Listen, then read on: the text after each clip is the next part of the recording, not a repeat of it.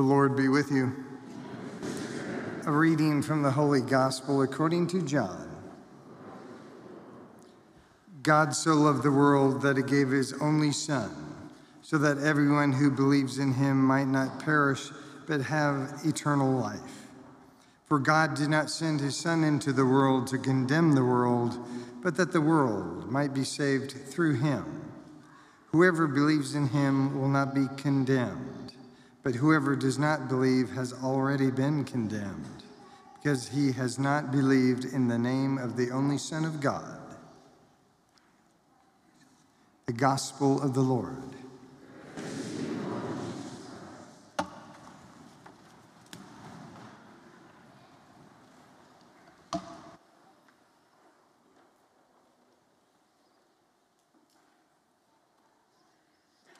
Well, good evening.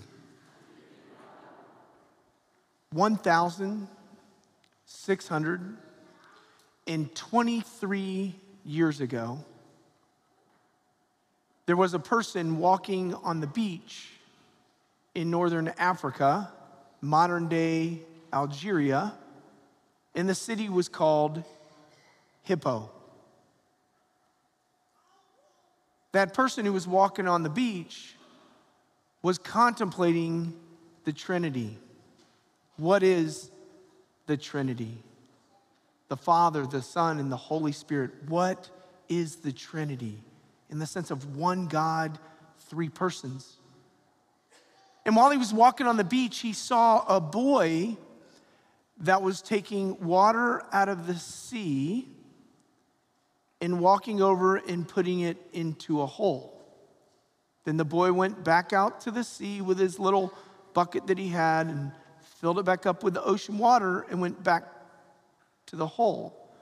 And he pondered what he was doing there, and he went up to the boy and he said, "Son, what are you doing?" And he said, "I am trying to take all that water out of the ocean and put it in this hole." And so he said to him, "That's impossible." And the boy looked up at him and said, "It will be easier for me to do that than it will be for you to understand the Trinity in your head."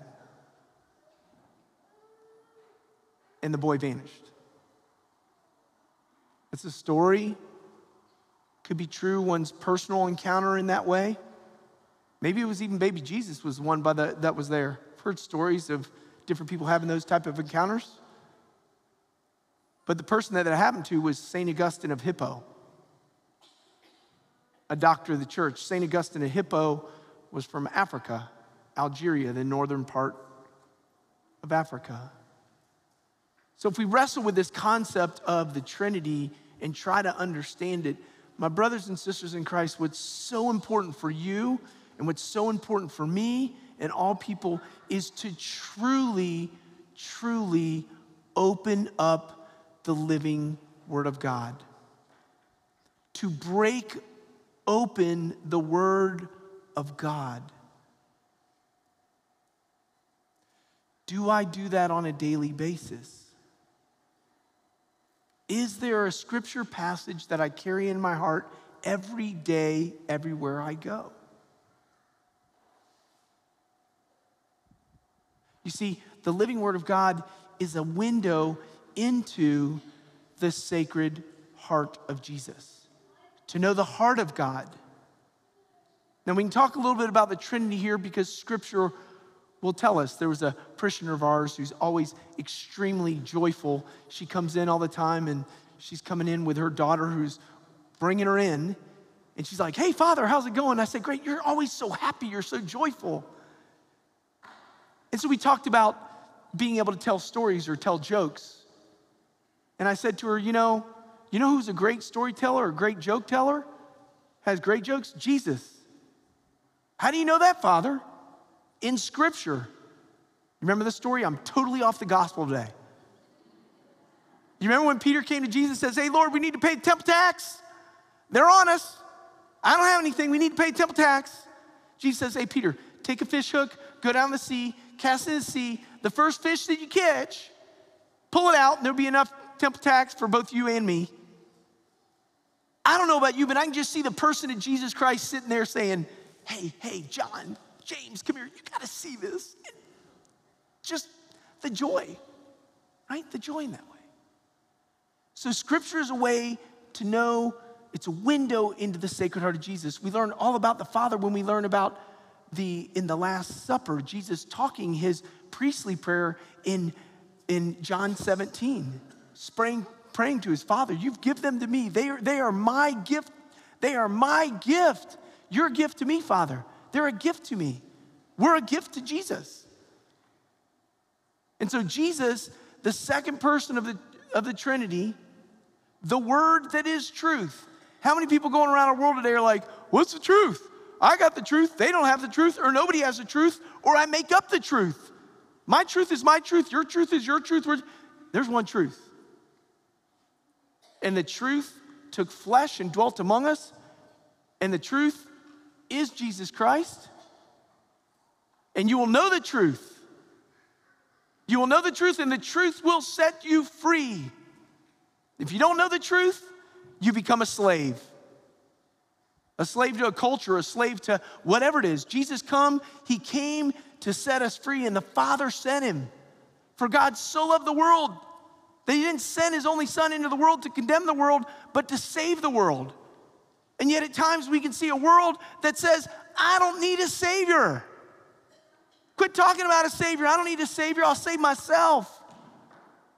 The challenge is God won't save us if we don't want to be saved. Probably heard the story of the person who was in a flood, right?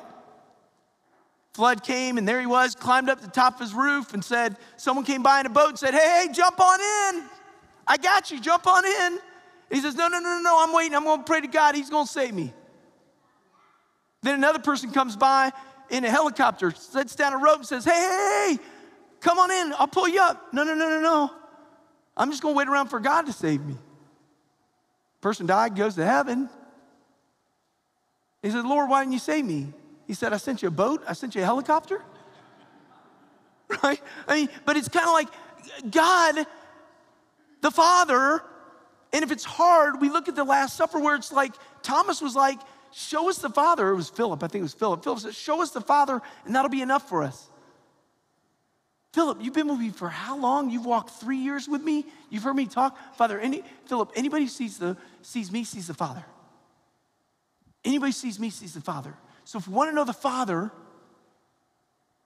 you and me, we need to dive into the living Word of God. If we want to know the truth, this second person of the Blessed Trinity, we have to make that our daily bread and the thing that we want to read more than anything else.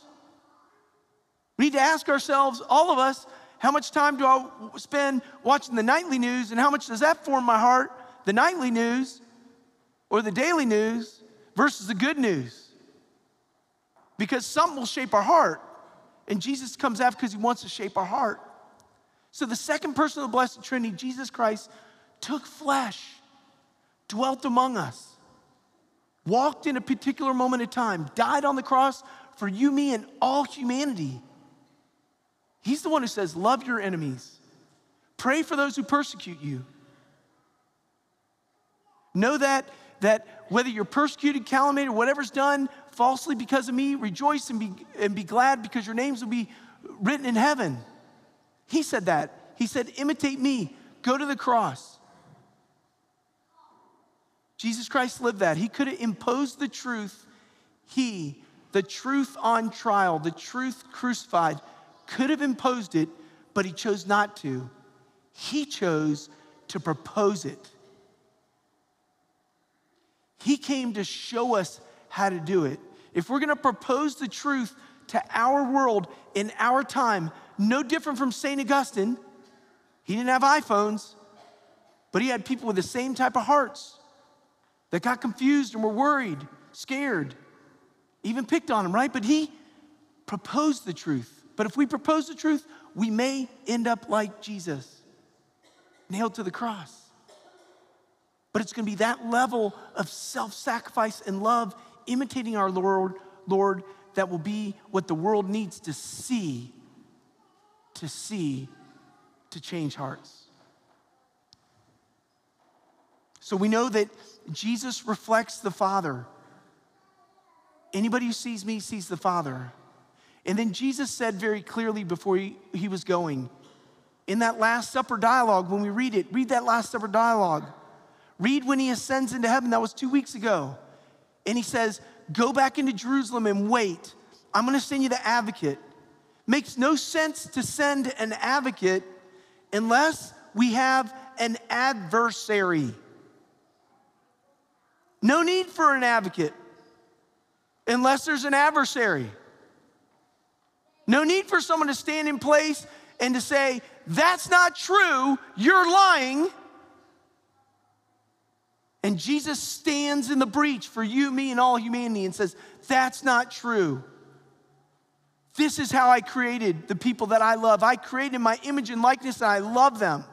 And he stands in the breach as truth for us. Who does he stand before?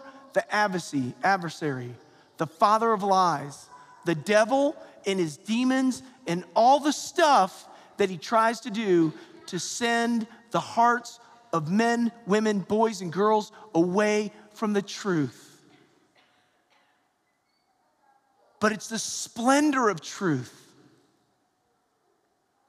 It's being Christians who walk in the world, who literally carry in our hearts by virtue of our baptism the indwelling of the Trinity. We become dwellings, we become temples. I think about it sometimes. I mean, imagine, let's say you leave and you got your dinner reservation at Mezzanotte and you're like, dang it, I thought Father Mike was gonna be here. It's Father Richard, we're gonna be late for our dinner reservation. Darn it. I hope not. We're gonna keep it quick, right? Now, you go over to Mezzanotte. Imagine, you go over to Mezzanotte, not just give advertisement to Mezzanotte, maybe Eddie's, maybe Leroy Fox, whatever. But you go over there and you see one of the people in Mass. Imagine if we all went walking in there and say, hey, how you doing? I saw you at Mass. Genuflection. Hey, I saw you at Mass.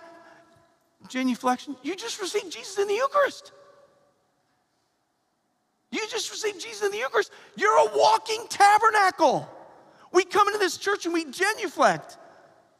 Rightfully so, because we acknowledge Jesus in the Eucharist.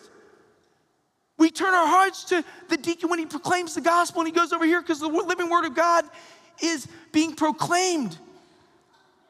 But God does not come from heaven to earth to dwell in a golden ciborium and a tabernacle.